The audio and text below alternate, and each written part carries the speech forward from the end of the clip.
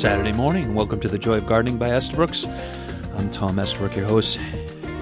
Man, what a week. We've had amazing weather, cool temperatures at nights, warm days during this wonderful week of gardening weather. Just an amazing time last weekend at the beach. I know it was raining when I was talking to you on Saturday morning last week. But boy, the sun cleared off, and we had an amazing time down at Drake's Island in Wells. If you ever get a chance to check out that beach, I would recommend it. You get away from the crowds of Wells Beach. So just a little tip there. Wonderful time, though. But what an amazing weather pattern we're in. A little bit of showers, a little bit of moisture. Lawns look unbelievably lush. Things are growing. Plants are starting to go by now, though. Time to start pruning off some of those dead blossoms, cleaning up some of those perennials, cutting them back, preparing to plant your mums. I know. Fall is here. I know it's tough. It's tough to really think that way because the annuals are looking great. Things are really starting to, come back with all these cooler temperatures. We took a beating in that heat we had back in July, and now plants are really thriving. They're coming back, but we've got to watch moisture. We always have to watch moisture. It's a false sense of security when we get these summer rains. Big thunderstorms, quick water, runs off, doesn't really get down, saturating your plants, so be careful about that. Just a great time to garden, though. Now's the time to start thinking about all your fall plans, start contacting the garden centers, start contacting your contractors, making sure to line up work for fall so that you're not caught last minute. Good contractors and good garden centers need time in order to order plants for you and also plan out their schedules and book their jobs through fall. Really important, get in their mind now. Don't wait until September or October or November. The season will be too late. Good people will be booked up. Of course, good customers, they can always fit in. But it's that time of year. Start planning for fall, and you're going to really make a lot of headway this way on your garden. Good time to start thinking about expanding the vegetable garden for next year. Really good time to start doing soil prep, killing those weeds, prepping your area. Think about next spring also. It's that time of year. I'm going to be prepping. I know all spring, all I did was talk about how I was late on my vegetable garden. I was late, so I have made a vegetable garden this year. It's a temporary area.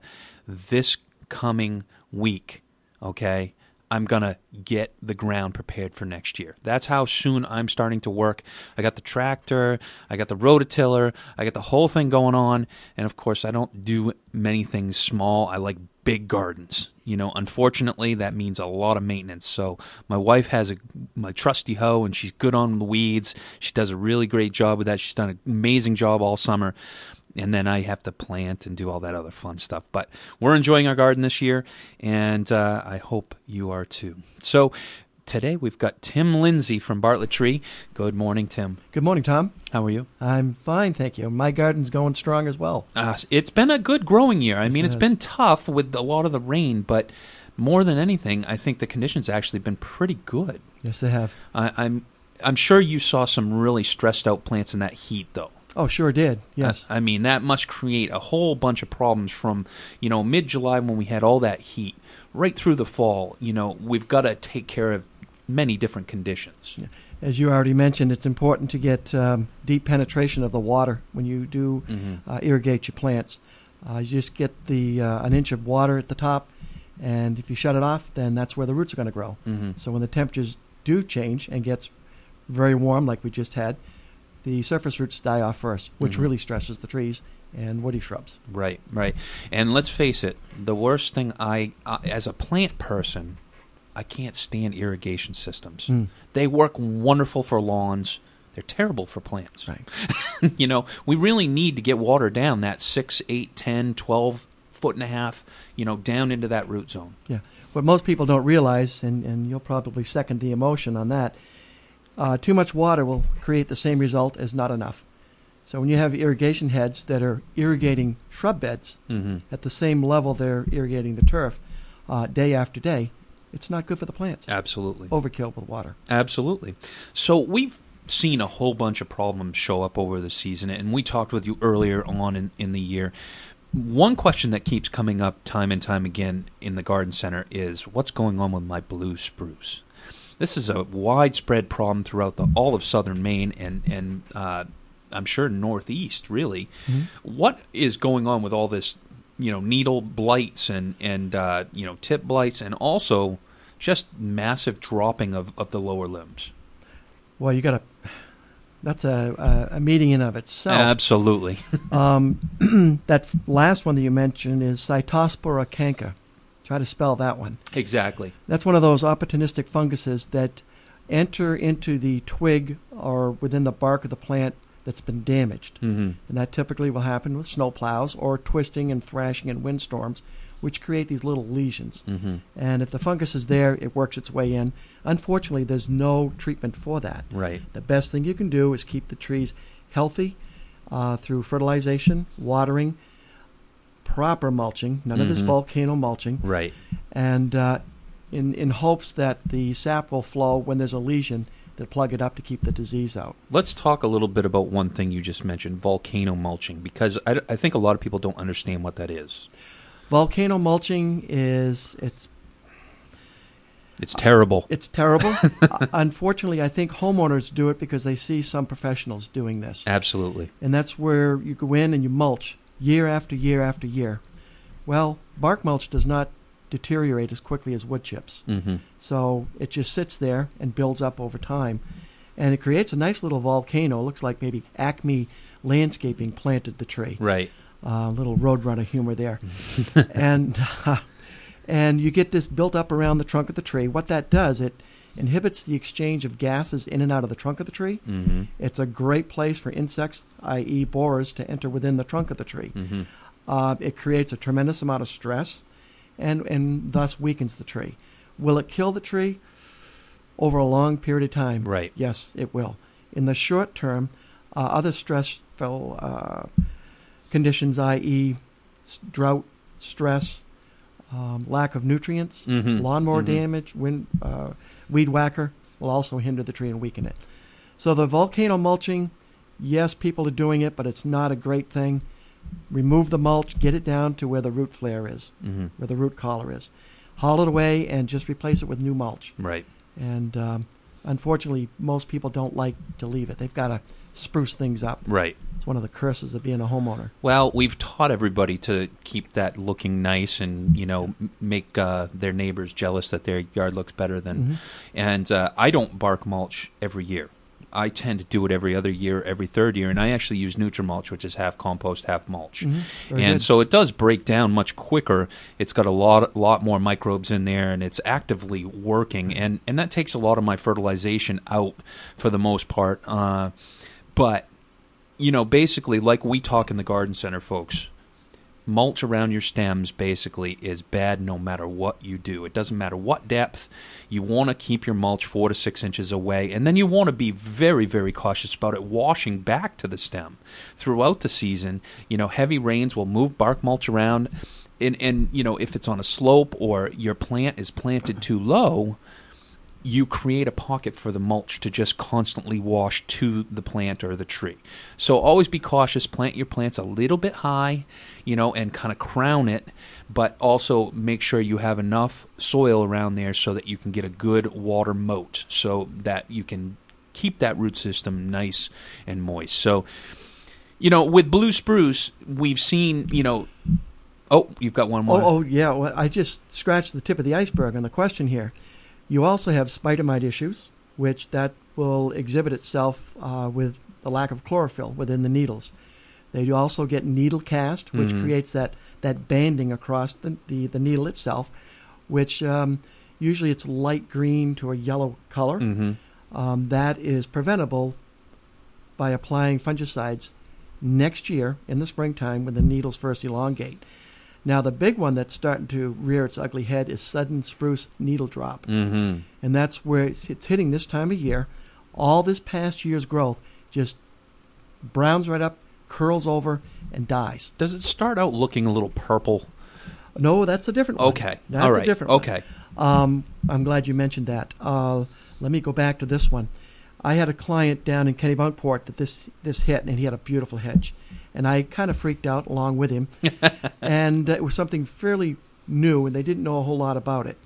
That next fall, I went in and I pruned out all the dead branches, the tips, excuse me, and the tree looks fine today. It was just one of those flash in the pan, clobbered the tree, and the next year, provided you get the dead material out, it cleared up. Okay. Now, what you're referring to is the Cooley spruce gall. Ah, okay. They really look kind of cool. Absolutely. It hits the tip of the branch, once again, the new growth, and it reminds me of a purple or plum-colored thumb. Absolutely. Because it just bends right over. Yep. That's the Cooley spruce gall, and then there's the eastern spruce gall. That tends to hit further in from the tip, right at the branch nodes. And once again, that's another insect issue. Yeah. So, I mean, blue spruce, there seems to be a lot of people having problems with them. I don't think it's a problem to continue to plant blue spruce. I don't either. It really has to do, in most all of these things, it's really stress management's the biggest thing, correct? Absolutely it is. And you manage the stress by watering, fertilizing, not over mulching, not planting the trees too deep, and there's nothing wrong with a good-sized mulch ring. And you know, what people don't understand is the stress really, 90% of it's water. And, you know, the summer months when a lot of these insects and diseases attack, you don't see it initially, you see it the following season. Right. So, you know, understanding that maybe once a week, your established spruce, you need to give some water in that hot weather and make sure they don't get to that point. If you see a good streak of hot weather coming, water before. Don't wait until it's too hot. Yeah. Water at the base of the tree, not over the needles, is important. Just backing up just a second, in the same way, if the human body is stressed, staying up too late, smoking, drinking, and working too hard, we catch a cold really quick. In the same manner, spruce trees, or other trees as well, when they're weakened, they're more predisposed to insects and disease issues. So a healthy tree will fight off these kinds of issues we've been talking about. And kind of last but not least, I've got a question here also. My pine trees, the tops always dry out of them. You know, they always die. That central leader, you know, I have customers year in and year out, spruce, pines, firs, that central leader always is dying out. What's going on there? Yeah, it's a weevil is what it is. And they're a tough insect to control. I'm sure there's some people that claim they got it down to a science. Yeah. The real problem is when you have 40 or 50 different customers all over the place. Right. It's difficult to catch it. One of the doctors at our lab did his thesis on this insect, and apparently the first 70-degree day is when that insect emerges from the ground, tears up the trunk of the tree as fast as they can, and deposits the egg. Okay. Now, you've got to be there before that insect is, or at the same time. Okay. So, once again, it's tough. Okay. Typically, what we try to do, if we can't get there in time, as soon as we see it, prune it out. Right. That way there, it breaks the cycle. It doesn't turn into an adult and go back into the ground, only to start the cycle over again. Okay. That's tough. Oh, you know, it's very frustrating to customers, you know, and a lot of times pruning is what we go after first. You know, so we should look for that first warm spell in a nutshell. And then what are we doing? Just spraying the top, like, third of the tree? Well, actually, I'd just go for the tip. Yep. Top foot. 4 or 5 feet, or if that. Okay. Because a lot of times we're finding, you know, obviously when trees are dug and they're brought to a nursery, that is a major stressor. And it's very tough for customers to get around that. That first year is very, very, very tough to keep that tree out of a stress situation. It's been moved, you know, hundreds of miles across the country. It goes into the ground that it's brand new to. And, you know, maybe you're watering, maybe you're not. And so we set ourselves up to this problem. And it shows up, you know, 1, 2, 3, 4 years. And then after that, it seems to kind of subside for a while. Right. Okay. I think an interesting point that you didn't mention, and it might help to people to better understand, the tree has lost, 50, 75% of its root when it's been dug. So that is pretty stressful. But absolutely, as a whole, the nursery has figured out how much they'll tolerate. So it's a win-win if you take care of them. Yeah, and when you come into the nursery, folks, it's important that when you come in periodically through the middle of the day, you want to see sprinklers running.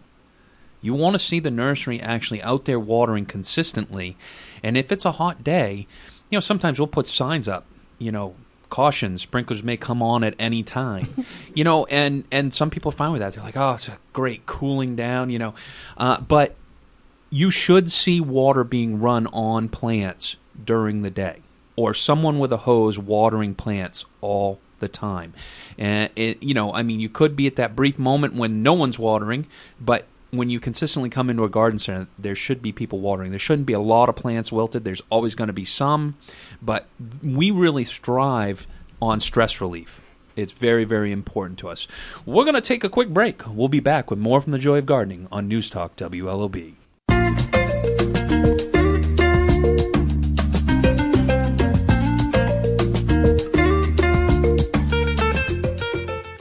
We know you have lots of choices when buying plants and garden supplies. But wouldn't you rather come to someone at your local garden center where you know us and we know you? Someone who knows Maine soil, Maine's climate, and knows what plants will thrive here. Someone who will make sure you find what you're looking for here or at one of our other independent garden centers. We support each other and work together to satisfy you. Wouldn't you rather come to your local garden center? We're the Independent Garden Centers of Maine at maineigc.com. Do you have planting insurance? You can with Biotone Starter Plus from Espoma. It's the ultimate starter plant food, and you can use it for everything you plant. Just mix it in with the soil. It works like 3 products in one to guarantee your success, even in poor soils. The secret is a special blend of natural organic plant food, beneficial microbes, and mycorrhizal fungi. The result is that plants grow faster, roots grow deeper, and flowers and vegetables become more abundant. Maintain your plants with the Tones, a full line of organic plant foods including Holly Tone, Plant Tone, and Rose Tone. There's a tone for almost every tree, shrub, flower, or vegetable. Best of all, every Espoma product is safe for people, pets, and the environment. Look for Biotone Starter Plus at your local garden center and visit espoma.com/videos for product info and valuable gardening tips. Espoma, a natural in the garden since 1929. Summer sales at garden centers are a dime a dozen. But what are you really getting? Scrawny plants that nobody wanted in the first place won't help your garden. August Bargain Days at Estabrooks features big, beautiful, and healthy plants that have been cared for and, in many cases, grown by the talented staff, all at a fraction of the price. All plants are now 20 to 75% off at Estabrooks in Yarmouth, Scarborough, and Kennebunk. See the difference and save big today. To learn more, visit EstabrooksOnline.com. Estabrooks, for the joy of gardening. Whether you're visiting for the summer or enjoying a vacation at home, the last thing you want to do is waste precious time, especially in the garden. Estabrooks in Yarmouth, Scarborough, and Kennebunk makes decorating your home with beautiful plants quick and easy. They've got a great selection and great people here. I can always find what I need. It's just a wonderful place to shop. It's right down the road from me, too, so that makes it convenient. To learn more, visit EstabrooksOnline.com. Estabrooks, for the joy of gardening.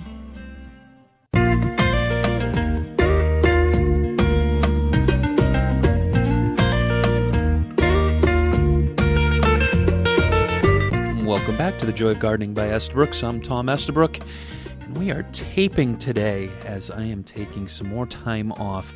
Summer, fall is a great time for us to get away from the garden center a little bit. We'll get busy here in September, and so in August I always try to take a little bit of time off. So this week we are taping. You can't call in, unfortunately, and ask Tim questions because we have Tim Lindsay from Bartlett Tree Experts here with us today, and we've been talking about spruce and pines and all kinds of problems, on evergreens, it seems like this year.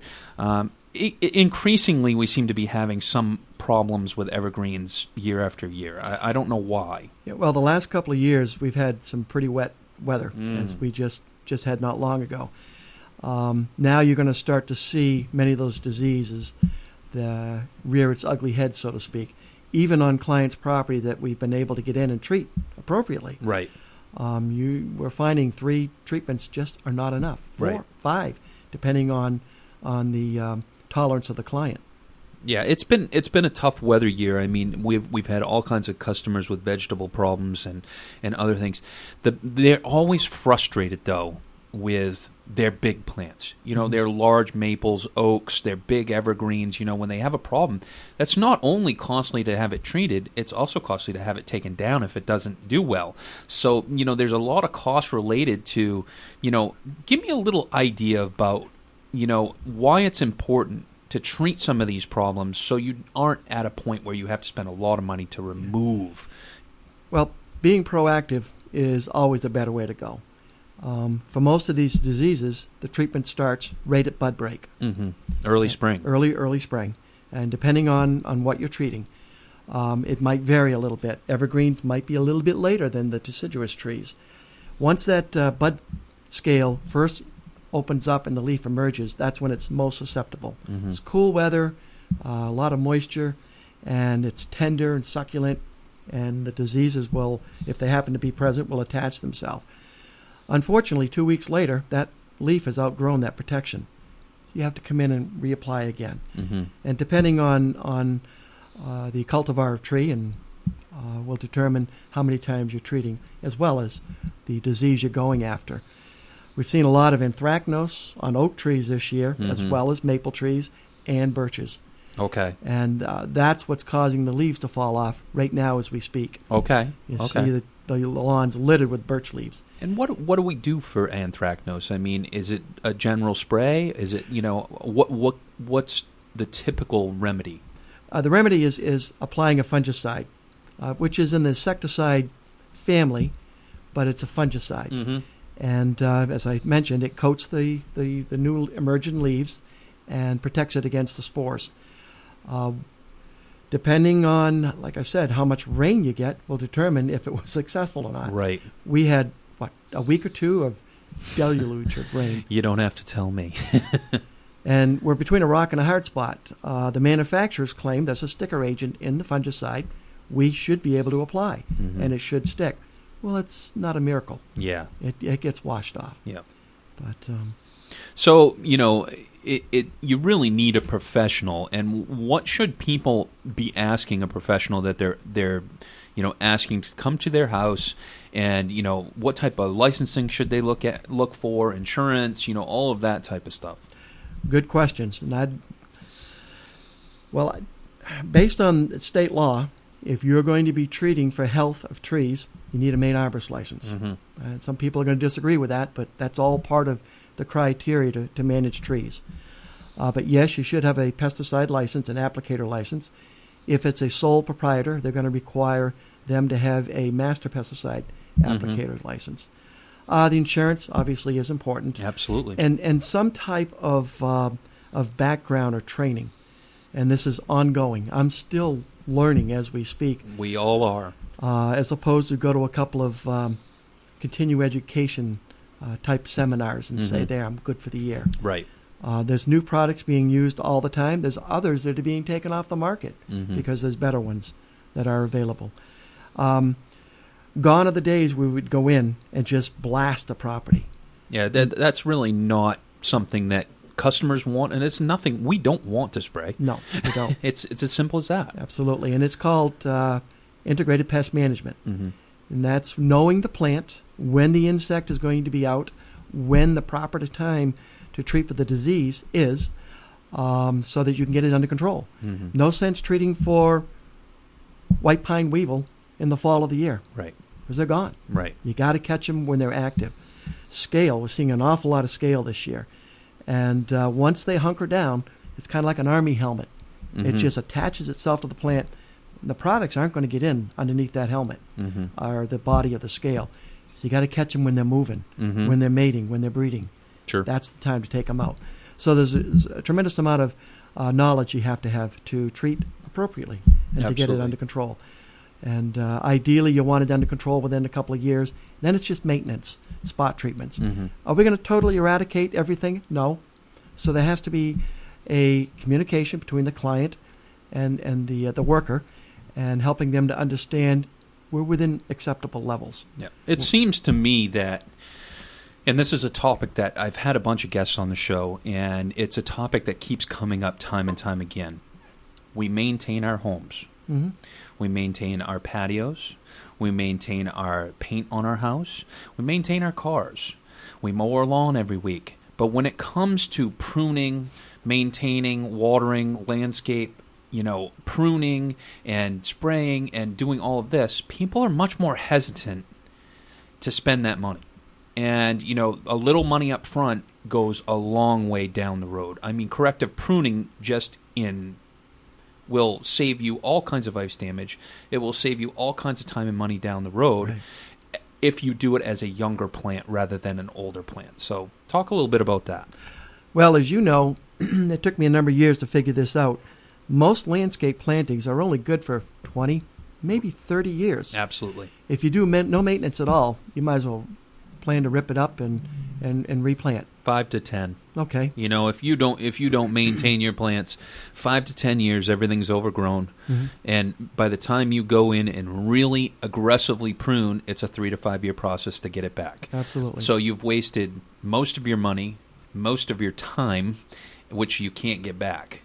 So, corrective pruning is something we all have to do, but being progressive on your pruning early on in a life cycle of a tree creates something that you have the open air space, you don't have the wounds, you don't have all these problems that then the diseases come in. Exactly. And proper tool selection is important. Leave the hedge trimmers in the garage, unless maybe it's a privet hedge. Right. But I cringe when I see people shearing junipers or rhododendrons. We like to do the renewal pruning, rejuvenation pruning. And that's where you come in and take an oversized plant, try to reduce it a little bit, but take some interior cuts at a branch union, knowing full well that in most cases where you've made that cut, you're going to get some buds started next year. Absolutely. So over a 3 or 4 year period, that oversized plant can be reduced down to where the deepest cut was that you made with some 2 or 3 different lengths of new growth. And it makes it look much more natural, much more informal, and it's better for the plant in the long run.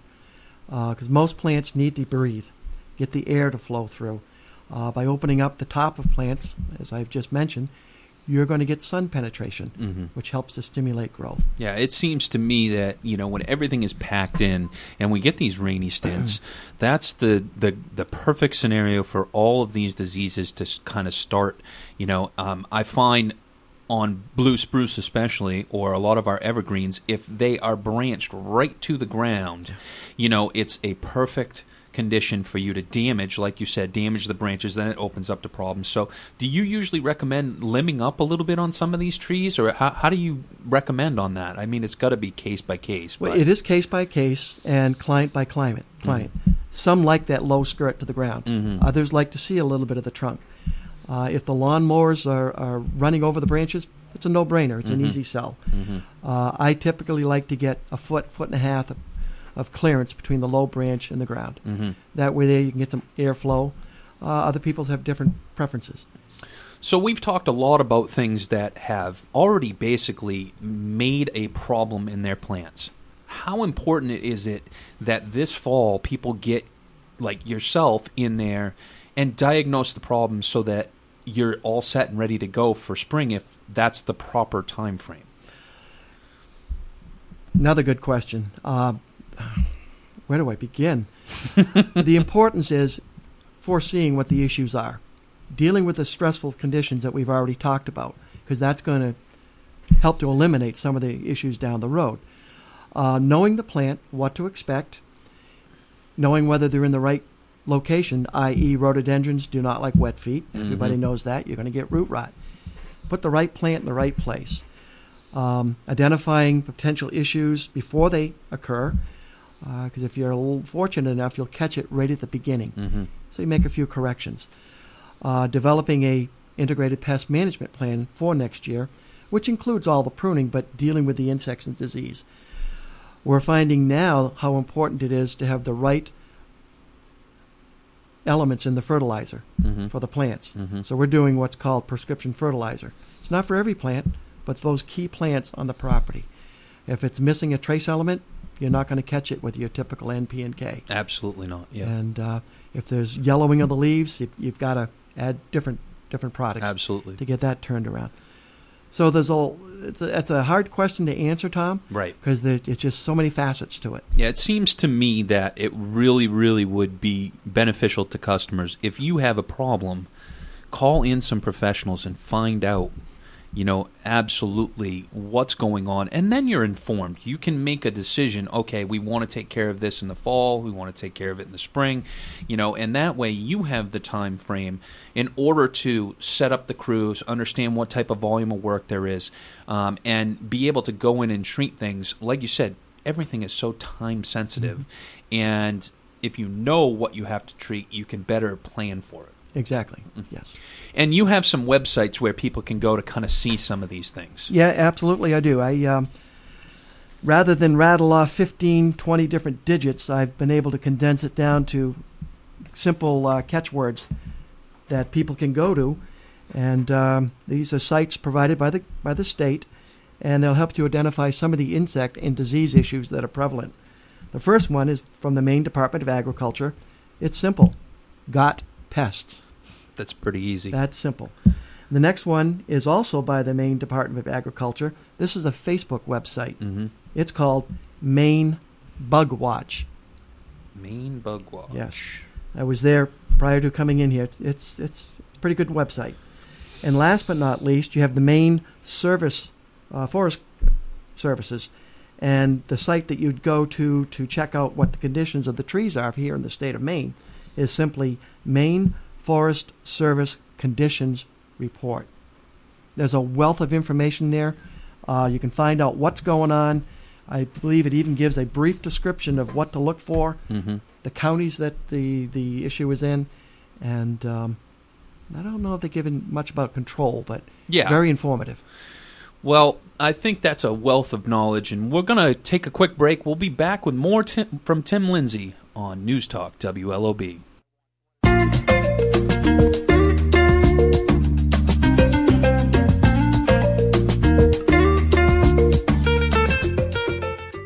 Regular old mulch leaving your plants wanting more? Casella's Organics Nutrimulch is a superior mulch for improving any landscape. Made in Maine from aged native bark and Earth Life compost, its dark color and rich texture are ideal for perennials, ornamentals, trees, and shrubs. Earth Life Nutrimulch is nutrient stabilized with compost so the bark doesn't compete with plants for nutrients. Visit CasellaOrganics.com or call 800-4-COMPOST for a source near you.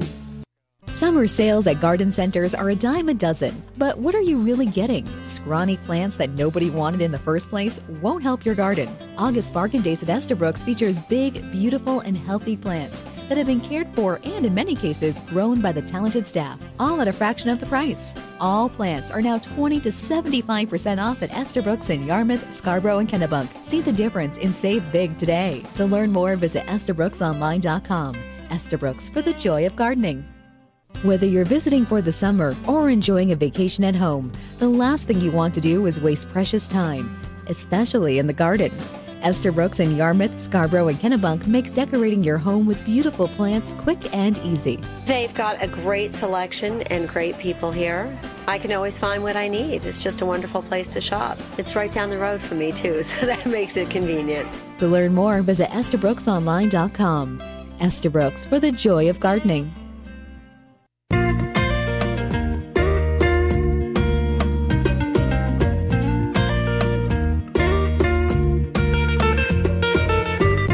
Welcome back to The Joy of Gardening by Estabrooks. I'm Tom Estabrook, and we've been talking with Tim Lindsay from Bartlett Tree Experts about all kinds of problems out there. And, it's important, Tim, that customers, I guess I can't ram this home, tough enough, is the time frame in which customers need to react to problems. And the first thing is to come to the garden center when you have a problem. Absolutely. And I'm sure you get this, smartphones and tablets and all these things that now can take pictures. What a big help that is, in at least initially emailing off a picture. And at least then it allows us as professionals to help diagnose these things to really understand if, this is a problem, I got to get over there right now. Or, this is something common, it's okay, we just calm down. It'll be all right. We'll get it taken care of. So do you run into that where people are sending you pictures and stuff now? Yes, absolutely. And in fact, I will send pictures to our lab. Mm-hmm. Can you help me with this? And try to avoid sending samples down because I need an answer today. Right. But in most cases, people that know their plant material, they know, in a nutshell, what they're going to be looking for, i.e. birch trees, leaf miner, borers, Japanese beetle. Right. And that kind of leads us to, a customer had a question. My linden and birch trees have no leaves left on them. The Japanese beetles have decimated them. What do I do? It's a little late at this point. Yeah, it is. Will it kill the tree? No, not directly. Right. But it's, again, a stressor like we talked about. Exactly, it is.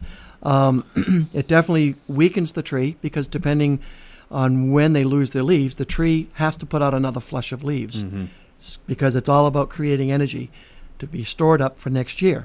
Well, that energy to create those new leaves come from the root system. So you've kind of weakened the tree. Right. So what can a homeowner do? Keep the tree watered. Long, slow, deep watering as opposed to frequent waterings every night. Right.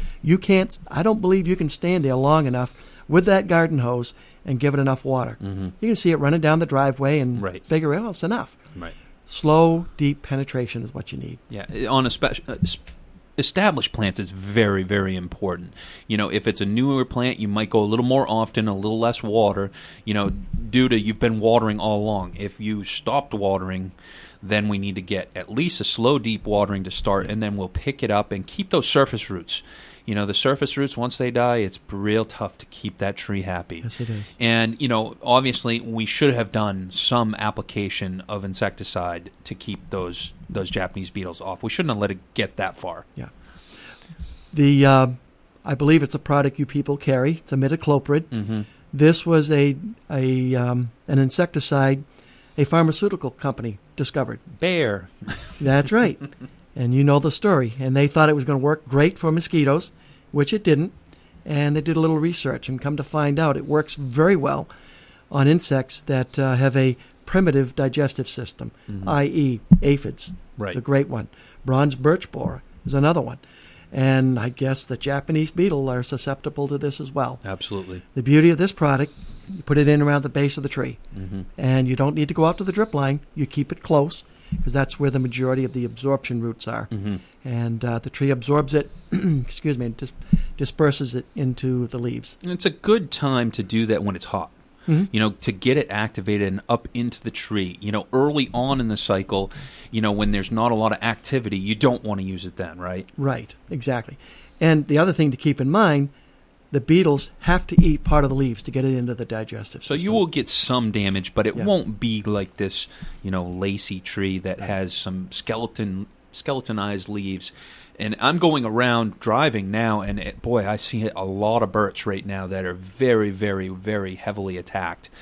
Have you found that Japanese beetles have been that heavy this year? In all honesty, I have not. And I have not also. It's pockets. It's pockets. And I love it, give that Japanese beetle trap to somebody else. Oh, yeah, that's a great trick, isn't it?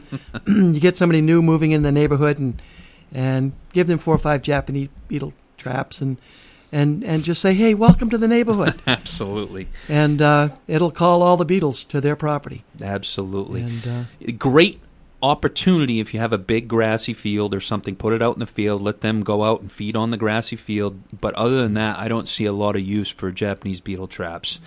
Let's wrap up here, Tim, and let's talk a little bit about cedar apple rust, because this is a problem. For years we have planted apples and crab apples. Seems to be it affects them the most, although it affects other plants too, correct? Yes, yes it does. Shadbush, Amelanchier is another one. Absolutely. The best thing you can do is get rid of your junipers. Yeah. That's the host plant for the disease. And what do they look for on the junipers, that shows signs that they definitely have? Good question. One of my crew people brought a section back just recently. It's kind of ugly. It's a gob of orange jello, jelly-looking substance with a lot of tentacles. It might only be a half, 3/4 an inch long. And it's real soft to the touch. And the disease is leaving the trees. The hawthorns and the crab apples, and it's going back to the juniper. And then next year the spores will start again. Mm-hmm. Now, I asked the question years ago, why aren't we treating junipers? Mm-hmm. And apparently it's too difficult to control. Absolutely. So now we go proactive, and that's one of those terms that we use in IPM. We know it's going to get diseased. Right. So we treat as a preventative. Mm-hmm. We don't wait until we see them. Right. The evidence, because it's too late. And so you treat it with a fungicide. Okay. It's a prophylactic approach to protecting the leaves, mm-hmm. and it covers it. Okay. And cedar apple rust, you typically see what, like little orange dots on the leaves, or, yes. or what? What do you see? It's kind of pretty when you look at the leaves when it first starts to go into decline. Okay, now I know you're a disease geek. Okay, that's for sure. The lesions will show up as kind of red, yellow, and a little bit orange. Mm-hmm. And as the disease progresses on the underside of the leaf, you'll see these tentacles mm-hmm. appearing. And eventually, usually when the heat hits, the tree will abort those leaves. Right. And because it can't sustain them. Right. And it puts all its energy in those that it can sustain. So that's one of the reasons why you're seeing a lot of bare crab apples and hawthorns. And typically at this time of year where you've had this problem, you've lost the leaves, so we've had a stressor, borer can be, is now the time that, when is borer typically attacking? Another good question. When trees are weak, I'm thinking most of the borers might hit in the springtime. That's when we're mm-hmm. trying to put our borer sprays on. Okay. And that's just a trunk application. Mm-hmm. And once again, catching them when they're laying their eggs. Mm-hmm. Mm-hmm. And when they come in contact with it or try to penetrate the bark to deposit the eggs, it'll take them out. And will imidacloprid help with that also if we're, drenching the root system for other things? I know that there's been some claims on that. I haven't had a lot of experience with it working on a tree that already has borer. Works great on birch trees. Okay. They've not had the testing for borers on your crab apples or the any other, other fruit-bearing trees. I mean, let's face it. Hawthorns, I mean, they show up in hawthorns, cherries, crab apples. Borer is just something that, number one, stress is just the biggest thing to relieve it, and they won't attack really a stressed tree, right? I mean, a healthy tree. No, they won't. Usually, we see the borer damage on fruit trees when they're being first planted. Mm-hmm. And because that's when they're the weakest, as mm-hmm. we talked about earlier. Absolutely. They've lost a lot of the root system, and that's a call. It puts out a pheromone, the tree does. Mm-hmm. And the insect knows the trees that are weakened. Absolutely. And they'll clobber it. Okay. And it's easy to find. You'll see them at the base of the tree. Usually you have this little exit hole. Mm-hmm. And if it's during the summertime and you suspect you might have borers, take a paper clip. Paper clip, yeah. Or a pipe cleaner mm-hmm. Without the fuzzy part on it, and just snake it up through there, and it'll get soft. And absolutely. Just ream it around a little bit, and that's the most organic way I can think of. That's an easy way to catch borer when it first happens, and then you really need to be good about stress relief on your trees. Yeah. And, don't feel like it's the end-all. Trees with borer will grow a long time. Yes, they will. But the stress relief is really the biggest thing. Well, on another note, if I could make it quick, absolutely. Going into the fall of the year, it's important to water the plants. A healthy tree going into the winter will develop more root system and be much healthier. In the same way, in the spring, summer, and fall, we see all the activity above the tree mm-hmm. and the elongation of the twig and buds and leaf and flowers, etc., etc. When that tree shuts down, until that ground freezes, now all the action is developing root system for next year. Mm-hmm. So it's important to water, to keep the tree fertilized, to keep a healthy tree for the years to come. Yeah, and this is the time of year to start that. Absolutely. Now that we're getting temperatures in the 60s, 50s, 40s at night, that tree is saying, I need to prepare. Mm-hmm. And it's putting on root system. It's not growing much at this time. Right. You might get a little Indian summer flush in the fall, but really for the most part, plants are rooting now. They're not really growing. Absolutely. Yes, they are. Tim Lindsay, thank you so much for being on. And thank you for having me. We'll I've have you enjoyed here this. again. We're going to take a quick break. We'll be back with more from the Joy of Gardening on News Talk WLOB.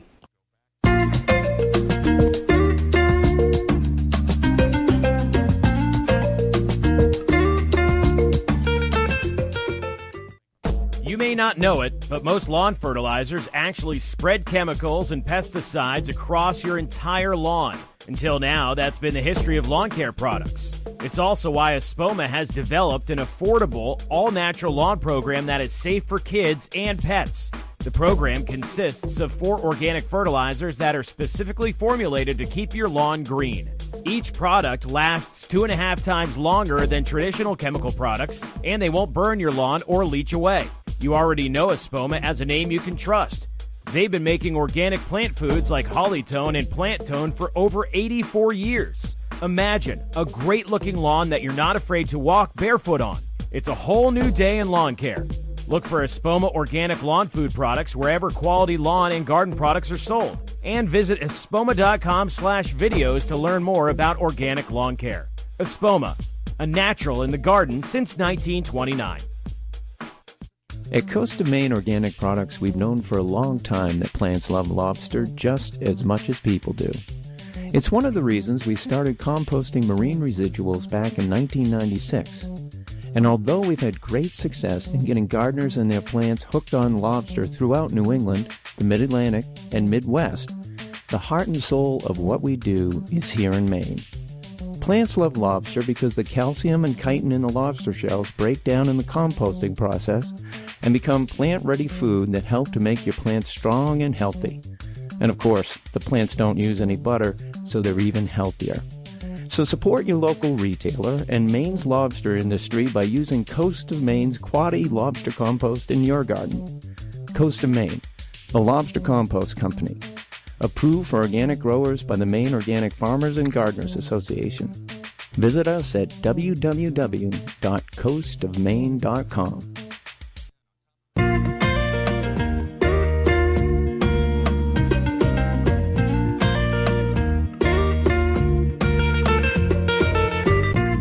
Back to the Joy of Gardening by Estabrooks. I'm Tom Estabrook. I'd like to thank Tim Lindsay. Always a wealth of knowledge. I always learn a bunch of things when Tim's on. We talk quite often about problems that we're seeing in the garden center. And, you know, it's very important to have good resources that you can contact, for all these problems. And certainly we at Estabrooks are a place where we love you to bring the problems to us. Okay, and then we will source out people like Tim Lindsay and many others that we deal with. Wonderful people at the state, like Jim Dill, who's been on the show, and we've got a whole group of people that are behind the scenes, and Tim gave some great websites. It's really, really good information out there, and the state is getting even better and better about funneling that information to us in a manner in which we have the best information. So when you come in with problems, we've already seen what it looks like. But with that being said, there are many things out there that are new, that are constantly coming in. And we've had a couple instances this year where people have brought stuff to us, and actually the state has gone out and looked at it, and it have been either brand new insects or brand new diseases. So that does help the state also when you have problems. If we don't know about them, we can't help you diagnose the problem, we can't help you turn the plant around, and we can't help you be successful in your garden. So really, really important to us that you're in contact with us. You can always send us pictures. You can always email us. You can always come into the garden center. If there isn't someone right there that can help you with the problem, we're willing to say we don't know. This is an educated guess. Leave the sample with us. We'll contact the state for you and have them contact you. So we'll do the hard work because we have the contacts. And when they get an email from a garden center like ourselves or one of the independent garden centers in Maine, a lot of times they respond to us very quickly because we have a great relationship. Now, you as a customer that sends it in, it may go to their junk file. It may go someplace else. They may be on vacation. So work through us. It's a great way to really, really, really get good information back. A couple other things that we didn't talk with Tim about that is kind of showing up right now. One is dwarf Alberta spruce. Very common plant, that nice pyramidal evergreen you see in front of many homes, accents in the garden. But dwarf Alberta spruce this time of year are very, very susceptible to spider mite. Okay, so I want you to go out and look at your dwarf Alberta spruce. Okay, and what you will see is a light yellow haze to the interior needles. You may see some small webbing in splotches, and then you may also see some completely brown splotches. That is spider mite, okay? We will not have a problem with spider mite if the plant is watered correctly. But once we have it, we do have to apply, neem oil is a good way to go on that, and we will have to spray, in order to get rid of it. So go out and inspect those right now. The other, thing that is kind of showing up out there right now is ticks and mosquitoes. And, Tim does my spraying at my house for ticks and mosquitoes, and we didn't get time to really touch base on that. But I want, we have had a very, very wet season, and there's nothing better for ticks and mosquitoes. In my house, I couldn't sit on my back deck from 4 o'clock on. I just couldn't, and it was just awful. We couldn't have dinner outside. It was, really detrimental. If I went out into the, when I was mowing the lawn, I'd have some ticks on me by the end of the year. So be proactive right now. I know I typically do 1 or 2 sprays a year, and it really makes a huge difference. I feel comfortable with the kids coming over and playing after that. The last thing I want is, for a bunch of my friends to bring their kids over and they leave my house and they've got ticks all over them.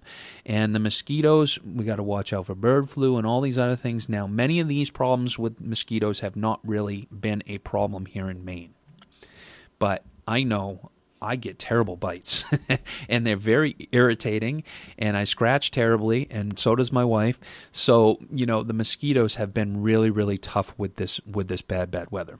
In the second hour, we are going to talk with Kathleen Marty from the Garden Federation of Maine. She's the president of the Garden Federation of Maine, and we're going to talk to her a little bit about why it's important to join a garden club. What they do for communities, what the mission of the Federation is, and hopefully we'll talk a little bit about what their community outreach is. I got a wonderful scholarship when I was leaving high school and going into college for, horticulture. The Yarmouth Garden Club gave me a very generous, wonderful gift, of a scholarship, and that really helped me kind of shape my path and where I was going. Did I necessarily need it? Probably not. But they really help support people who are moving into not only gardening, but agriculture and many other things. So really important that people understand garden clubs, they're a wonderful club. They're a great place to learn about gardening. Now, many, many times people think that it's all older folks in garden clubs, and many garden clubs it is. But what I will say is I would like to see a new generation start to get involved. And the reason being is it is a wonderful place to learn about gardening. If you're looking to learn about vegetable gardening, the community gardens are a great place. If you're looking to learn about flower gardening and shrubs and all of those things, the wealth of knowledge that these folks have in a garden club, it can't be understated. These people have tricks. They know the lay of the land. They can tell you how to be successful with things. It really, really is a great place to learn. And then, once you get some background knowledge, you can come on into the garden center. And once you have knowledge, you have power. And once you have power, you can be successful. It is an amazing thing. I love garden clubs. I talk to many of them year in and year out. We'll be back with more from The Joy of Gardening on News Talk WLOB.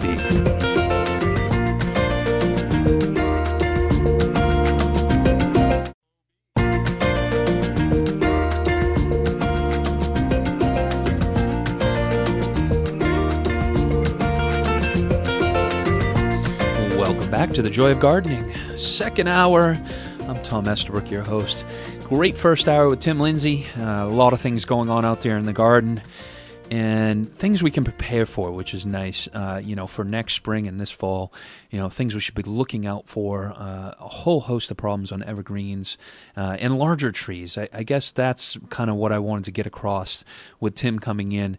is that a lot of our bigger trees are starting to have quite a bit of problems. It's easy for us to treat, and do things to the smaller plants that you buy from us and put them in and kind of take care of them and water them. But we forget about those big trees a lot of times. And important to stress relief on them and also be doing some preventative maintenance on them along the way. So I hope that came through with Tim. It's not all about spraying. I want to make sure that people understand that. But it's really more about stress relief. It's about doing some preventative maintenance and then understanding when we do have a problem, what we can take care of and what we shouldn't take care of personally. Some things, it's great to have a professional come in and deal with that in a way that they can, where we don't have the tools or the knowledge to do so. So Tim's an excellent resource for all of that. But let's talk a little bit about vegetables, because I wanted to give a little vegetable garden update. Last week we talked a little bit about how my vegetable garden was struggling. It kind of was off color, not looking so great. I'm happy to report the fertilizer we put down really has greened everything up. And looking at the garden, things have just exploded within a few days. And it's amazing how that organic fertilizer like Garden Tone and Neptune's Harvest really just made things green up very quickly, but not to put on too much growth. And, I didn't put a heavy feed on. I put a light feed. So I didn't want to push things too quickly, but boy, the lettuce has just exploded. But we've had some pest problems. And so I've had to kind of go in and take care of a few things, and wanted to give you a heads up of some things I wanted you to look at and make sure. We've had some problems with some Japanese beetles on my basil. So we've had to go in and kind of take care of that. We covered it over with some row cover, our Harvest Guard, and just cleaned them off and then covered that over. Picked and harvested a bunch before we did that, and potato beetle on my eggplant. Very, very common problem. They're chewing up the leaves, so we had to come in. I used a little 7 on that, and or 8. And tomato hornworm has arrived. We've had the first sighting, so I just picked those off. And, we'll continue to pick those off. I don't need to do a spray. If you would like to, the time to spray for tomato hornworm is to kind of be proactive in that and use some Thuricide or BT and be proactive in that, instead of waiting until you have it. So if you are looking for tomato hornworm, look for the small when they're small, okay? A lot of times you'll see small little droppings on the leaves. That's the sign that tomato hornworm has started. So look at the leaves, and if you find droppings, look just above that. Typically, they're right there someplace underneath the leaf or on top of the leaf. Go ahead and make sure and look for that. The other thing that has shown up are a few aphids. I'm seeing some aphids on my celery and also some on my parsley. So I've just used a little spray of pyrethrins on that, and that is taking care of that problems. The other thing is I've got some fungus going on. So you can tell I'm at war here. I unfortunately let the plants get a little too stressed in that heat. And, I did my best to water. Unfortunately, I didn't keep my fertilization where I needed to be. So we all make mistakes in gardening, and that's fine. Now we've got to correct those problems. So I've put a little copper sulfate on my cucumbers because they've got a couple specks of powdery mildew showing up. Okay, it's the perfect conditions. And secondly, I've got a little bit of rot going on my beans. So I just sprayed those down as a preventative. Nothing that I'm too concerned about, but just notice just a little bit showing up. And it's that gray fuzzy, kind of thing going on. When you get in there, spread the leaves apart and inspect. Don't just look at the upper leaves. Look underneath on your beans. It's really important to get down underneath there and make sure there's nothing going on. It's that time of year when they're starting to get really big and bushy and close, and they're flopping over. And so, now's the time when you're going to start to have some things going up. But my lettuce is unbelievable. I love fresh lettuce. It is the best thing ever. There's nothing better than picking it and going right to the table. You know, it just is. There's nothing like it. You can't buy lettuce in the store that tastes that good. It just has such flavor.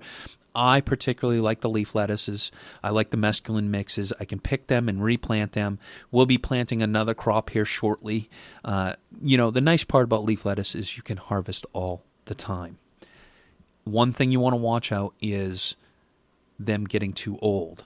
At a certain point, you need to abandon and replant. So I always leave a little bit of space to plant some rows. So when I start harvesting on my leaf lettuce, I typically reseed some more rows. Okay, that way I can give up on some of it when the other comes on.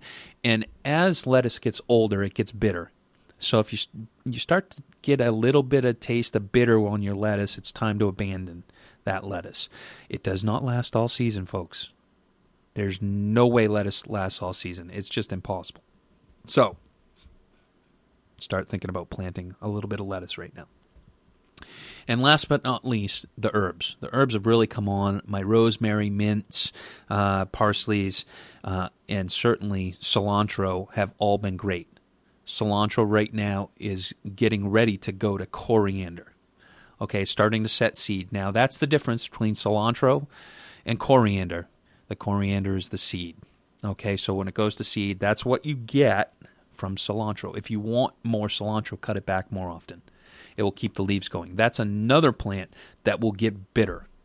So you might also think about right now planting some more basil, because that's probably starting to think about bolting if you haven't been, harvesting along the way. And secondly, cilantro. Great late fall. I love cilantro with and basil with tomatoes. So we've started harvesting tomatoes, but having that late summer crop where you can have tomato, basil, mozzarella, appetizers, little nice cilantro with some pasta, So having that available for later in the season, when you have a lot of vegetables you're harvesting, you can create a lot of different dishes. And then, you have the tools to do it right out of your garden. So maybe you don't need to go to the store. You can create something right out of your garden. I'm a big protein person, so I always love to go to the grocery store. There's nothing better than fresh vegetables with a nice cut of meat. I personally like that. My wife, she can sit there and eat vegetables all day. She absolutely would love just to have dinner right out of the garden, and we do quite often. But looking forward to that harvest time when we have enough to just enjoy a whole bunch of different things coming out. So the vegetable garden is really, really looking great. Things have come a long way. Now's the time to plant for fall. Think about now as that time frame. We're 6-8 weeks out from frost. I know that's tough to think about, but that's when it can start happening. It may be later than that. We may be able to protect things, but think about it in these terms. If you typically plant something in April or early May for harvest in June or July, now's the time to do it for harvest in late September. Okay, things will slow down and not grow as fast because it's kind of reversed. Things will sprout very quickly, but then they will take time to size up because of our cool nights. So great time to start thinking about putting your second and third crops of things in, so get active. When we come back from the break, we're going to be hopefully here having Kathleen Marty from the Garden Federation of Maine, all those wonderful garden clubs. She is the president of that association, and we'll be talking about a whole host of things and why you should join a garden club. We're going to be back with more from the Joy of Gardening on News Talk WLOB.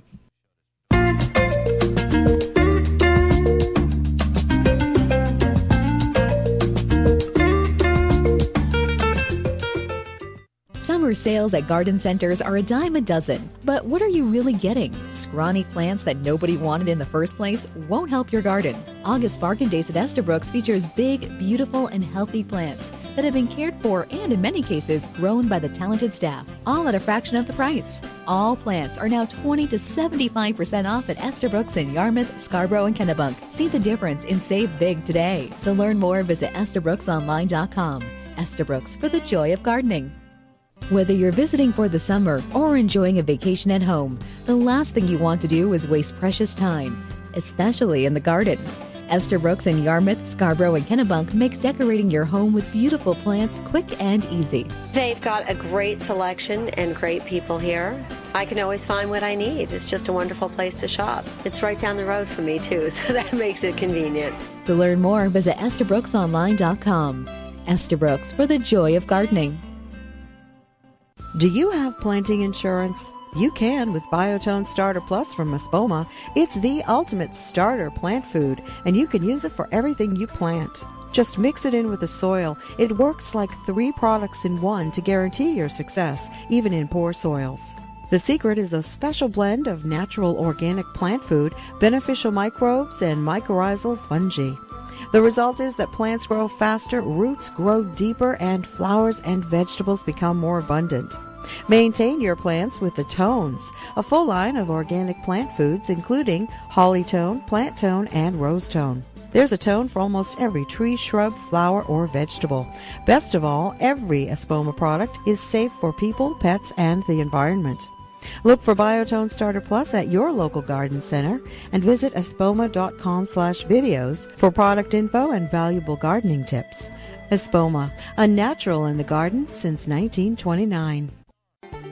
Regular old mulch leaving your plants wanting more? Casella Organics Nutrimulch is a superior mulch for improving any landscape. Made in Maine from aged native bark and Earthlife compost, its dark color and rich texture are ideal for perennials, ornamentals, trees, and shrubs. Earthlife Nutrimulch is nutrient stabilized with compost, so the bark doesn't compete with plants for nutrients. Visit CasellaOrganics.com or call 800-4-COMPOST for a source near you.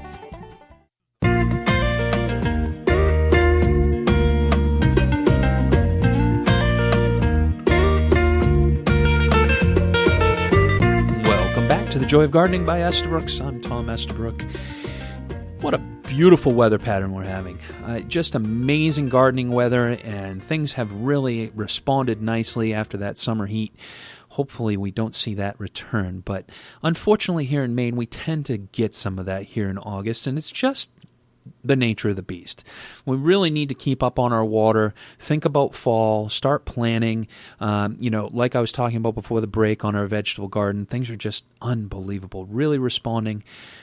But let's talk a little bit about Garden Federation of Maine. And we have Kathleen Marty, president of Garden Federation of Maine. Good morning, Kathleen. Good morning, Tom. How are you? I'm very well, thank you. So tell us a little bit about the Garden Federation of Maine. Well, the Garden Club Federation of Maine was founded and organized in 1931. We have 7 districts around the state of Maine, which includes 44 garden clubs and about 2,400 members. Wow, 2,400 members, that's great. Tell me, the garden clubs, I speak to many of them in a year. Tell me about the continuing education, and I know you're bringing speakers in all the time. And do you have like annual meetings? And how does the federation, is it structured? Okay, we as a state organization belong to the New England region, made up of the states of New England, and then we in turn belong to the National Garden Club Inc., which is the national organization, has thousands and thousands of members nationwide, including some foreign countries also in the southern hemisphere. And we have our goals and objectives based on the NGC mission statement, which is to provide education, resources, national networking opportunities for members to promote the love of gardening, floral design, and civic and environmental responsibility. That's a big mouthful. Wow, that's quite the mission. That can include anything from, like you mentioned, speakers at our local clubs, and each of the local clubs plan 1 year in advance of what they're going to be doing for the year and what kind of programs they want to have, either on horticulture, floral design, something on pest control, something on growing dahlias even, or perennials, and that kind of thing. And then the districts have an annual meeting whereby the clubs within the district get together and have an annual meeting and share and have a speaker. And then the Federation, our state federation, has a fall conference, which is in October, and is currently held at the Augusta Civic Center, the last part of October. And we bring in at least 2 speakers, depending upon the speakers and the topics, it might be as many as 3, for the day of learning, sharing, and exchanging ideas amongst the members. And then annually we have a state convention, which is in June, and it's held in different locations around the state so that all of our members are able to travel, not the same distance each year, but be able to travel and enjoy.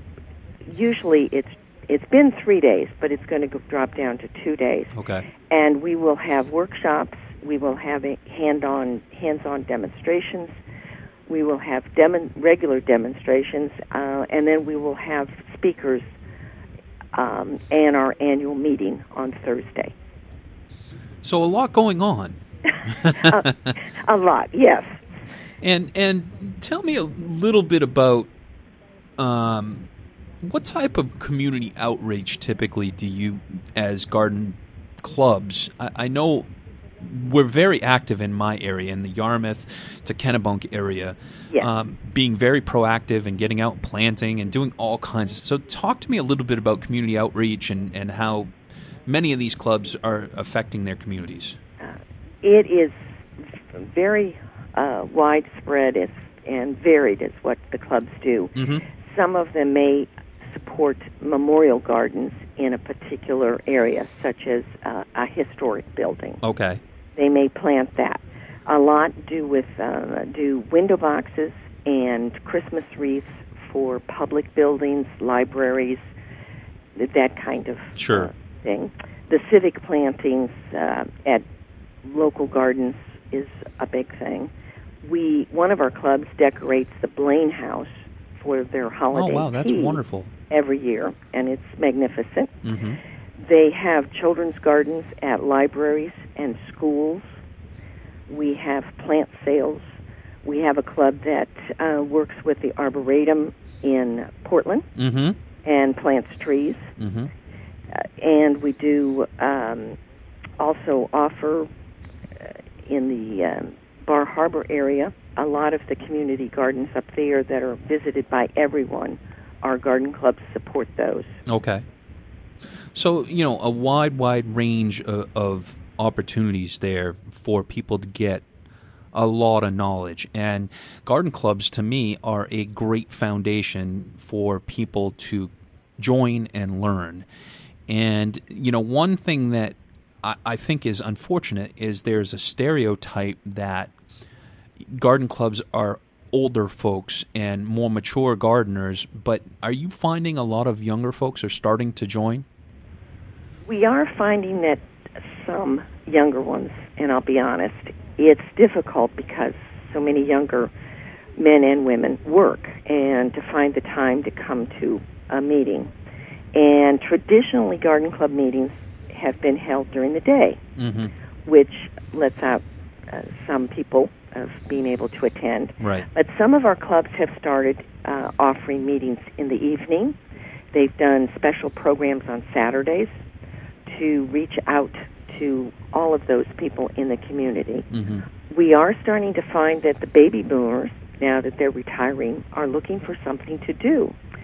And a lot of them may have had an interest in gardening, didn't have the time when they were working, but now that they have more free time, are looking for something to interact with other people and to keep up their physical skills and dexterity, flexibility, which is what gardening does for you. So we are starting to draw some of the baby boomers into garden clubs. We found that also is occurring with community gardens also, that, it's a sense of community. It's an area where people can kind of join in, as they retire and have more time. It's really a great thing to hear that some of the meetings are starting to happen at night, because I think that will help significantly. Yes. And the other thing that the Garden Club Federation and all of our clubs do is we have extensive youth programs at the schools, Boy Scouts, Girl Scouts, any kind of youth group that's getting together, and we're trying to build the interest in gardening with the younger generation. And a lot of them are starting to say, what can we do about our environment? How does gardening impact that? And maybe I need to know more about where that food comes that Mom puts on my plate. It doesn't come necessarily from a can in the grocery store. It comes from somewhere else. So those kinds of programs, I think, will make an impact on future generations. And some of those mothers and fathers of those school children are getting more involved in and interested in gardening. That is music to my ears. We kind of missed a generation, to be perfectly honest, of gardeners. Many people now who are getting a little bit later on in life are finding out that how unbelievable it is when you grow something and put it on your own table, or you grow the flowers that you give to your neighbor as a gift when you go to dinner, or a friend you're going to visit. It really is rewarding and really important that we reinforce that with our younger generations, because now we do have some of those parents that have their kids that are up in their teenage years and have more time. Maybe they're done with sports, their kids are going off to college, and they have more time to be more interactive with doing some of these types of activities like gardening and whatnot. So it's great to hear that you're kind of reaching out to that younger generation and getting them involved. Well, we're very pleased with the efforts that our clubs are making, and they do work year-round with the kids in all sorts of different formats.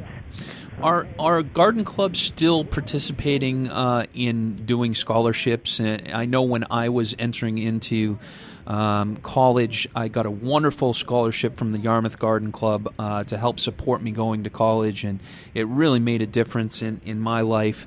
And I've always tried to give back to garden clubs and do whatever I can to help promote them. Has that taken a hit in the economy? It has not. In fact, I'd say it's we've done the reverse. Wonderful. The Garden Clubs of Maine give, and it could be $500, it could be $3,000. It varies with the individual garden clubs.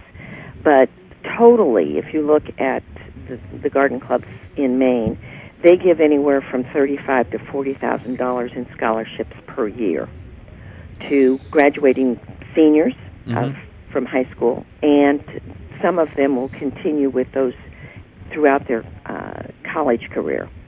And then the state organization, we give normally around $4,000 a year to a junior or senior in college who's majoring in the field of horticulture, environmental sciences, botany, et cetera, et cetera. Yeah, I can't tell you how important that is. My industry needs better people, more educated people. We have the jobs. That's not an issue, but it really comes down to people choosing this as a lifestyle, because it's not a lifestyle you're going to get rich at. It's not a lifestyle that you're going to, just have the biggest boat and do all of those things. It really is a lifestyle about, helping support people and also becoming a doctor of the garden. Yeah. And, it's a wonderful thing that you still are able to, support all of that. Well, and in addition to the state scholarship that we give, that student then their application is passed along to the National Garden Clubs, which gives out scholarships in May of each year to those juniors, seniors, and the state has to send along their applicant that they would like to be recognized. And I'm very proud to say that Maine's state scholarship winner almost always wins a national scholarship, which is also another $3,000. Wow. So the student, we hope, is being helped along the way as they go through their college career. Absolutely. And, How can people kind of apply for those scholarships? Is it something that you typically will see they submit through their administration in the school, or is it something that is, can they go to your website? How do people apply for that? There is information on the website, but we also work with the colleges, universities through their financial department and get the information to them in the fall of each year, because then we need to make the decision of the winning recipient in February, March area. Okay. So we do work with the universities and the colleges, but they can go to our website. Okay. And what is that website? That is www.mainegardenclubs.org. Awesome. And kind of let's wrap up here on one other topic. I guess I wanted what is the Garden Club Federation of Maine doing to reach out there and attract more members? Well, it's a tough question, I know. We individually, one-on-one, I think is one of the best ways to get new members to join a garden club, to talk to people individually, to say this is what our garden club does in the community. And you could be involved in digging in the dirt, or you could work in our garden therapy program, you could work with youth. There's a multitude of opportunities. And so we need to communicate better with people what the garden club offers. It has changed over the years. It's not what my grandmother's garden club was. Absolutely. It's different. And we also then try to promote through our publicity, through newspaper articles, and as to what we're doing, what we're offering. We've, after a couple of years of being away, we've gone back and we're an exhibitor at the Portland Flower Show. Mm-hmm. And we hope that will reach out to people to let them know what we do. And you have heard word that building has been sold. It has. I did not hear that. It has. So there will be some changes there. As of right now, it is kind of status quo for the next couple of years as the Spragues continue to build their new buildings down on the other end of Commercial Street. But that has changed. I just got word and had a nice email from Joanna Sprague that the flower show will continue, the boat show will continue for the unforeseeable future, but there will be some changes coming there, I'm sure. Okay. Well, that's great to know. I know that they were trying to sell it, and we had asked if that would change things, and they said not right away, but there would be some changes. So, well, change sometimes is good, and it sounds to me like the Garden Federation Club of Maine is really doing a great job of changing with the times. I like the idea of the night meetings. I think that will help open it up. If there's any way that Estabrooks or any of the independent garden centers in Maine can help get that word out, we would surely like to help. Thank you. I really appreciate that, and that's a possible resource that we will ask. Absolutely. We would love to work with the garden clubs to help promote anything to do with promoting the industry and being able to, grow the knowledge of gardeners. Always benefits us as garden center owners and or the industry.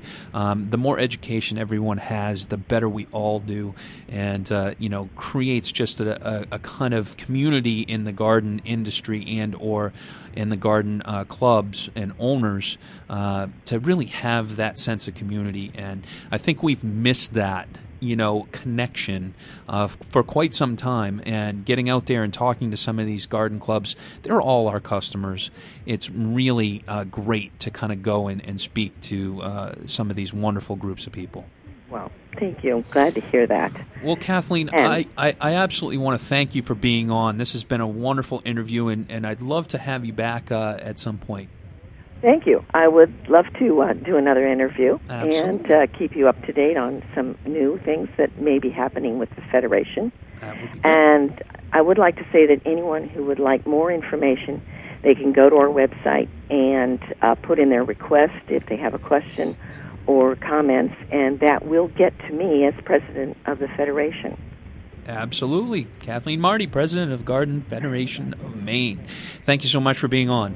Thank you, Tom. All right, we're going to take a quick break. We'll be back with more from the Joy of Gardening on News Talk WLOB.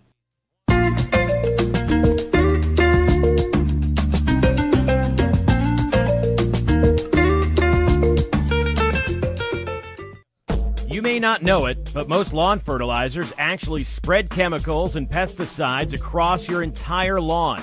Until now, that's been the history of lawn care products. It's also why Espoma has developed an affordable, all-natural lawn program that is safe for kids and pets. The program consists of 4 organic fertilizers that are specifically formulated to keep your lawn green.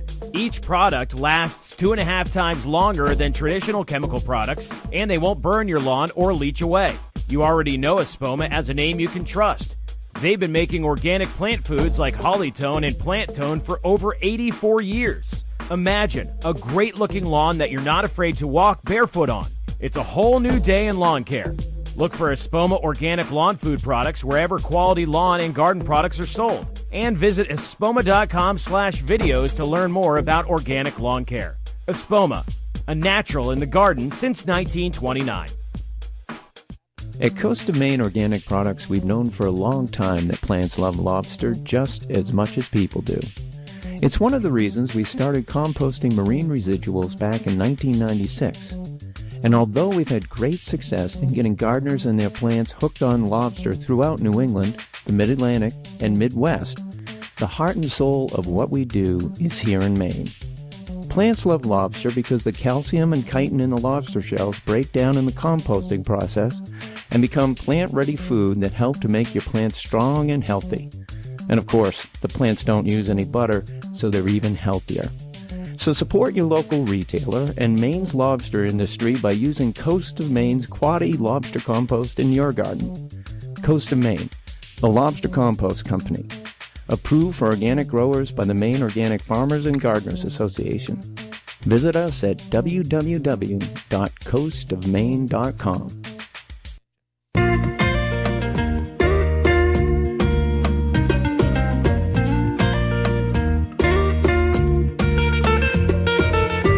Welcome back to the Joy of Gardening by Estabrooks. I'm Tom Estabrook.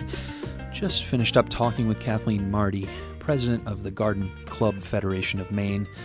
Great interview there. I can't stress enough these groups and getting involved. And I know our lives are all very, very busy. And, but as you have time, and I think that's the key that I took away from a lot of what we just talked about with Kathleen. We all have time at a certain point to give back. And, I've worked a lot over the years with the community gardens and worked with toxic garden clubs. And all I can say is it's great people involved there. And if you have the opportunity to spend some time with some of these folks, and there are many levels of activity within these groups. Sometimes it's just you just go to a few of the talks. Sometimes you're very active in community projects. Maybe there's a area in your town you want to get involved and take on that you're going to help decorate.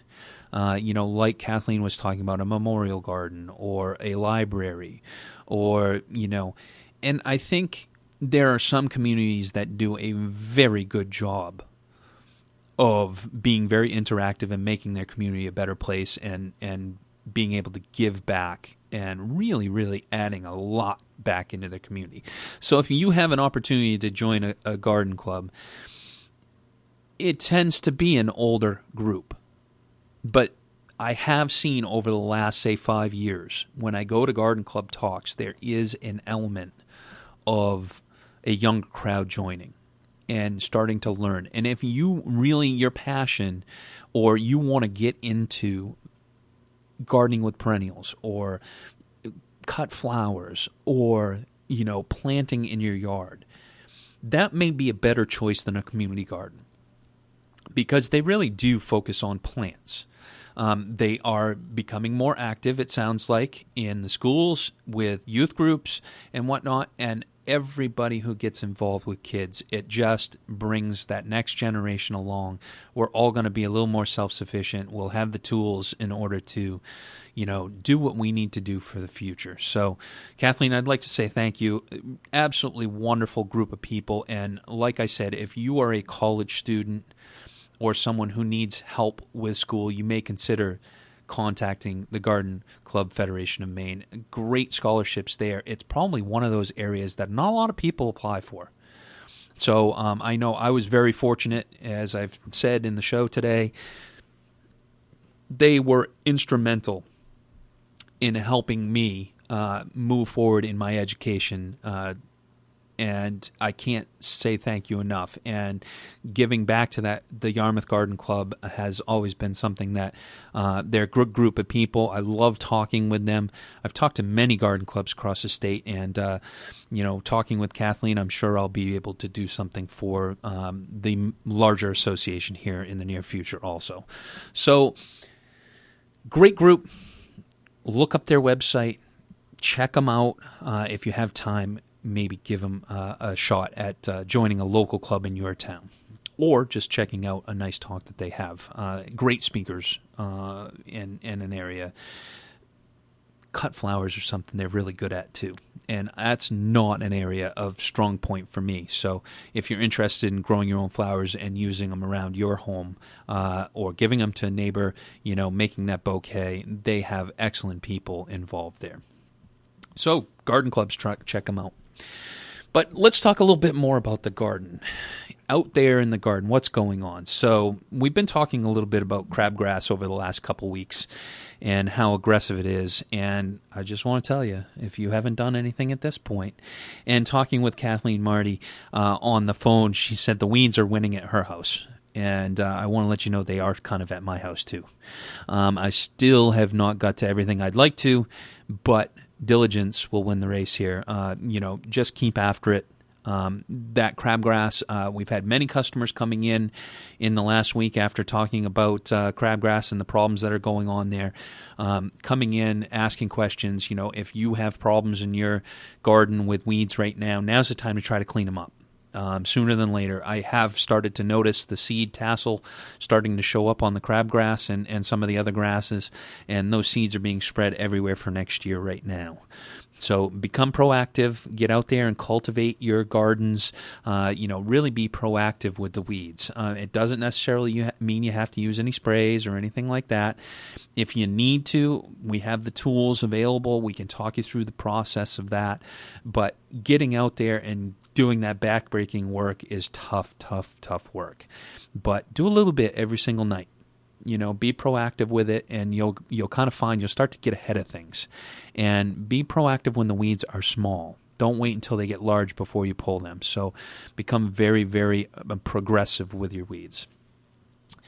Now, we're approaching that time where we want to start thinking about dividing. So have you done some root pruning on the plants that you want to divide this fall or move?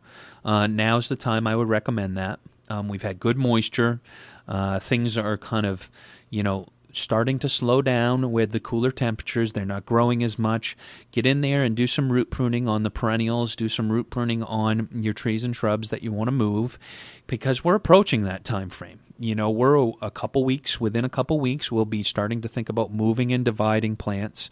If you've already started, just be very cautious about the watering you want to do every week, and be very, very diligent about that. We talked a lot with Tim Lindsay in the first hour about stress on plants, and every time we move them, it is one that you want to be very, very cautious about your water, because we are stressing them by moving them. Now, perennials and stuff like that, not so important, because we're cutting the plant back, we're dividing it, we're moving it, we're keeping it moist. But on your trees and shrubs that larger disease and insects will attack, be very cautious about that. We are seeing some powdery mildew problems out there in the garden on phlox and Monarda at this point. If it's really bad and they aren't looking that great, now's the time to think about just pruning them right back to the ground. Taking that infestation and getting it right out of the garden so it doesn't spread to a bunch of other things. it's time to start taking away the dead material in your garden. You probably around your daylilies are seeing a lot of yellowing and browning leaves. Get in there, just clean up some of that mess. Get that out of the garden. Any of the dying and decaying material is where a lot of your diseases and insects are going to thrive and hide for the following season. So now's the time to start just cleaning some of those dead leaves and material that's in there and any diseases that are kind of showing up. Perennials at this point, a lot of things can be cut back. So a lot of those things that are past bloom, don't look good, that are yellowing, go ahead and think about just taking them right back to the ground. If they grow back a little bit, that's fine. It's not a problem. Then you may create space where you might be able to put a garden mom or another annual or something to kind of liven up your garden. Some of the annual ornamental grasses are a nice accent in the late summer and fall. We've got some beautiful annual grasses. Now, the nice part about them is they're going to die in the fall. So if you have an established perennial bed and you want to add some fall interest, adding in some annual grasses is a great way because you can cut back the perennials. It gives you enough room for a nice plant that's going to give you a fall feel, but you're going to be able to take it out and have the space for the perennials the following year. It's also time to start thinking about bulbs. I know, fall is here. I'm thinking about what I'm going to plant for bulbs already. And so I'm really planning. I'm not purchasing yet. I'm not really, planting yet. But what I'm doing is, what are those areas that back in the spring I said, I could have used a little bit more over here. I could have used a little bit more over there.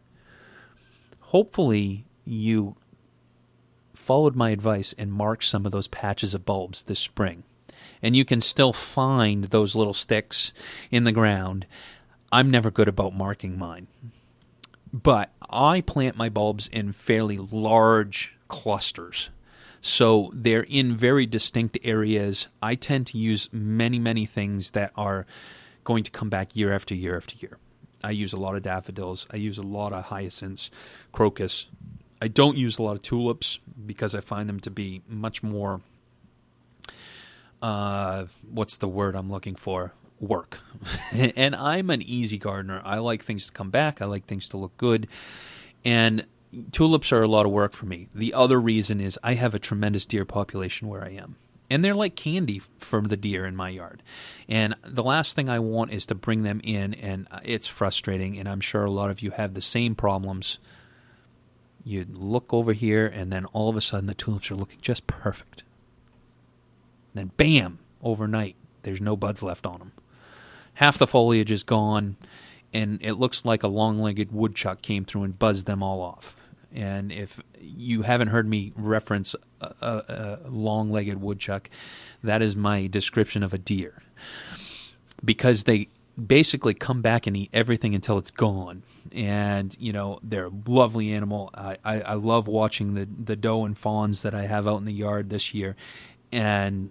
But they can be destructive on tulips. And, put them close to the house if you want to use them. But it's time to start thinking about it. And I'm just saying thinking. So we're going to take a quick break. We'll be back with more from The Joy of Gardening on News Talk WLOB.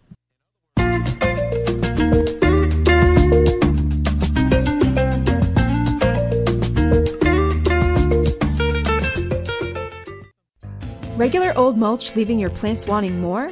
Casella Organics Nutrimulch is a superior mulch for improving any landscape. Made in Maine from aged native bark and EarthLife compost, its dark color and rich texture are ideal for perennials, ornamentals, trees, and shrubs. EarthLife Nutrimulch is nutrient stabilized with compost, so the bark doesn't compete with plants for nutrients. Visit CasellaOrganics.com or call 800-4-COMPOST for a source near you. Summer sales at garden centers are a dime a dozen. But what are you really getting? Scrawny plants that nobody wanted in the first place won't help your garden. August Bargain Days at Estabrooks features big, beautiful, and healthy plants that have been cared for and, in many cases, grown by the talented staff, all at a fraction of the price. All plants are now 20 to 75% off at Estabrooks in Yarmouth, Scarborough, and Kennebunk. See the difference and save big today. To learn more, visit EstabrooksOnline.com. Estabrooks, for the joy of gardening.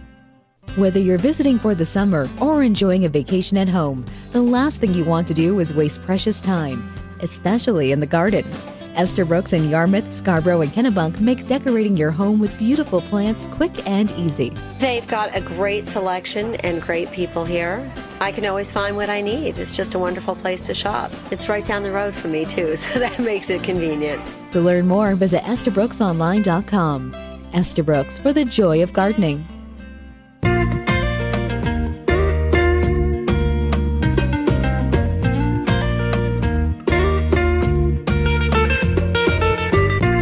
Welcome back to The Joy of Gardening by Estabrook. I'm Tom Estabrook. Been an absolutely fabulous show today. You haven't heard any callers today, and it's because we taped today.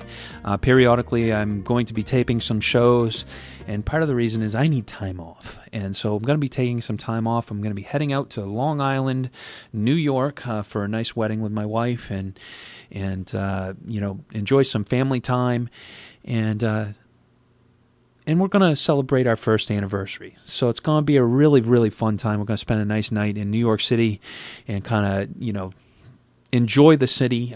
We love living here in Maine, and it's absolutely a great, great place. And Sue, my wife, is from New York, and she loves going home. And we always have a great time with family there. And it's going to be nice to see everyone, and we'll get a nice getaway for our anniversary in New York City. So I want to thank Christine, Sue's sister, for giving us a beautiful gift and stay in New York City. So we're going to enjoy that. But back to the garden. So I've been talking a little bit about fall, and it's kind of because I'm kind of getting into that fall mode. The majority of the planting season is over, though I find fall is the best time to plant. It's not the most convenient due to the fact you can't get everything you want.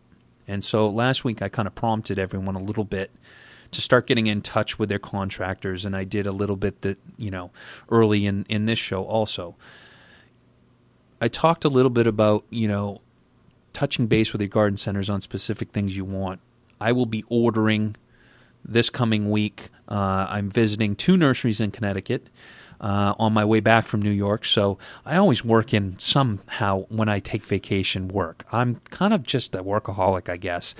But we'll be stopping at Pride's Corner Farm in Connecticut and also Imperial Nurseries in Connecticut. They're 2 of our major suppliers. We'll be looking at plants and looking at what really looks wonderful, not only for purchasing this fall, but also I'm starting to look at what I can buy for next spring that's new and different and interesting and fun to keep that passion alive for not only myself, but also for all of you out there. The new plants are exciting. Don't always have the best information, but seeing them grown and seeing these blocks of plants and understanding how they work really, really, really is important to me. So I always spend a fair amount of time in the summer and fall, and I try to travel and visit nurseries. Last year, we visited some nurseries out on Long Island and really did a bunch of work for some of our larger material, balled and burlap material. And, so I try to visit a few new nurseries. But going back to the tried and true customers and nurseries that we have and talking with them about what's new and also giving them feedback about new plants and how they're doing and what they're not doing. And one thing I wanted to kind of bring up is it's important for your failures for us to know about that. If you are not having good success with certain plants, tell us, because we're giving that feedback to our growers we buy from. And part of the reason why I visit some of these nurseries is to have candid conversations with them about plants that don't seem to be doing terribly well. And talking to them about why I'm not carrying certain things. And, having that open conversation and dialogue. So we love feedback on the plants that you put in the ground. Now, one series of plants that, we're going to be talking to them about some of the echinaceas.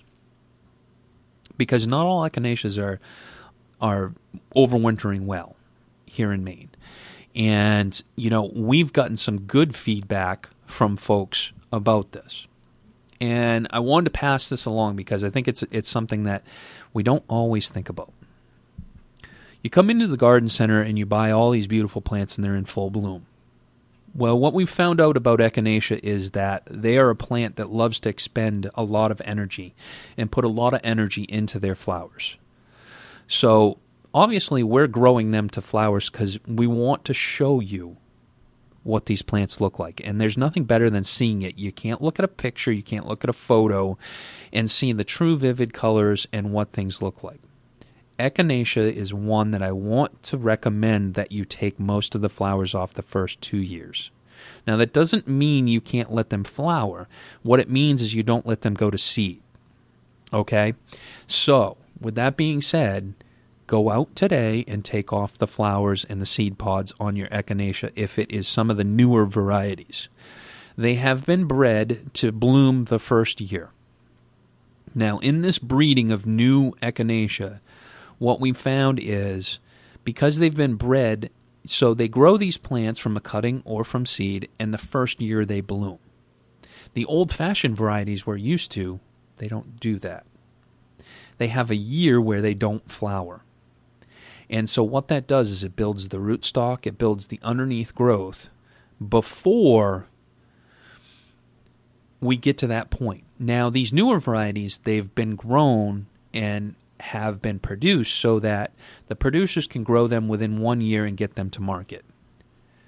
Great situation for us as growers, because otherwise you'd see echinacea prices through the roof, because that 2-year cycle is really hard. But what we're seeing now is these new varieties, we need to take the flowers off. So my recommendation is take those flower stems off, use them in a bouquet in the home. And what that will do is that will enable you to build enough root system. Now is the point when I want you to be proactive with this. And the reason being is we have 6 or 8 weeks to build root system.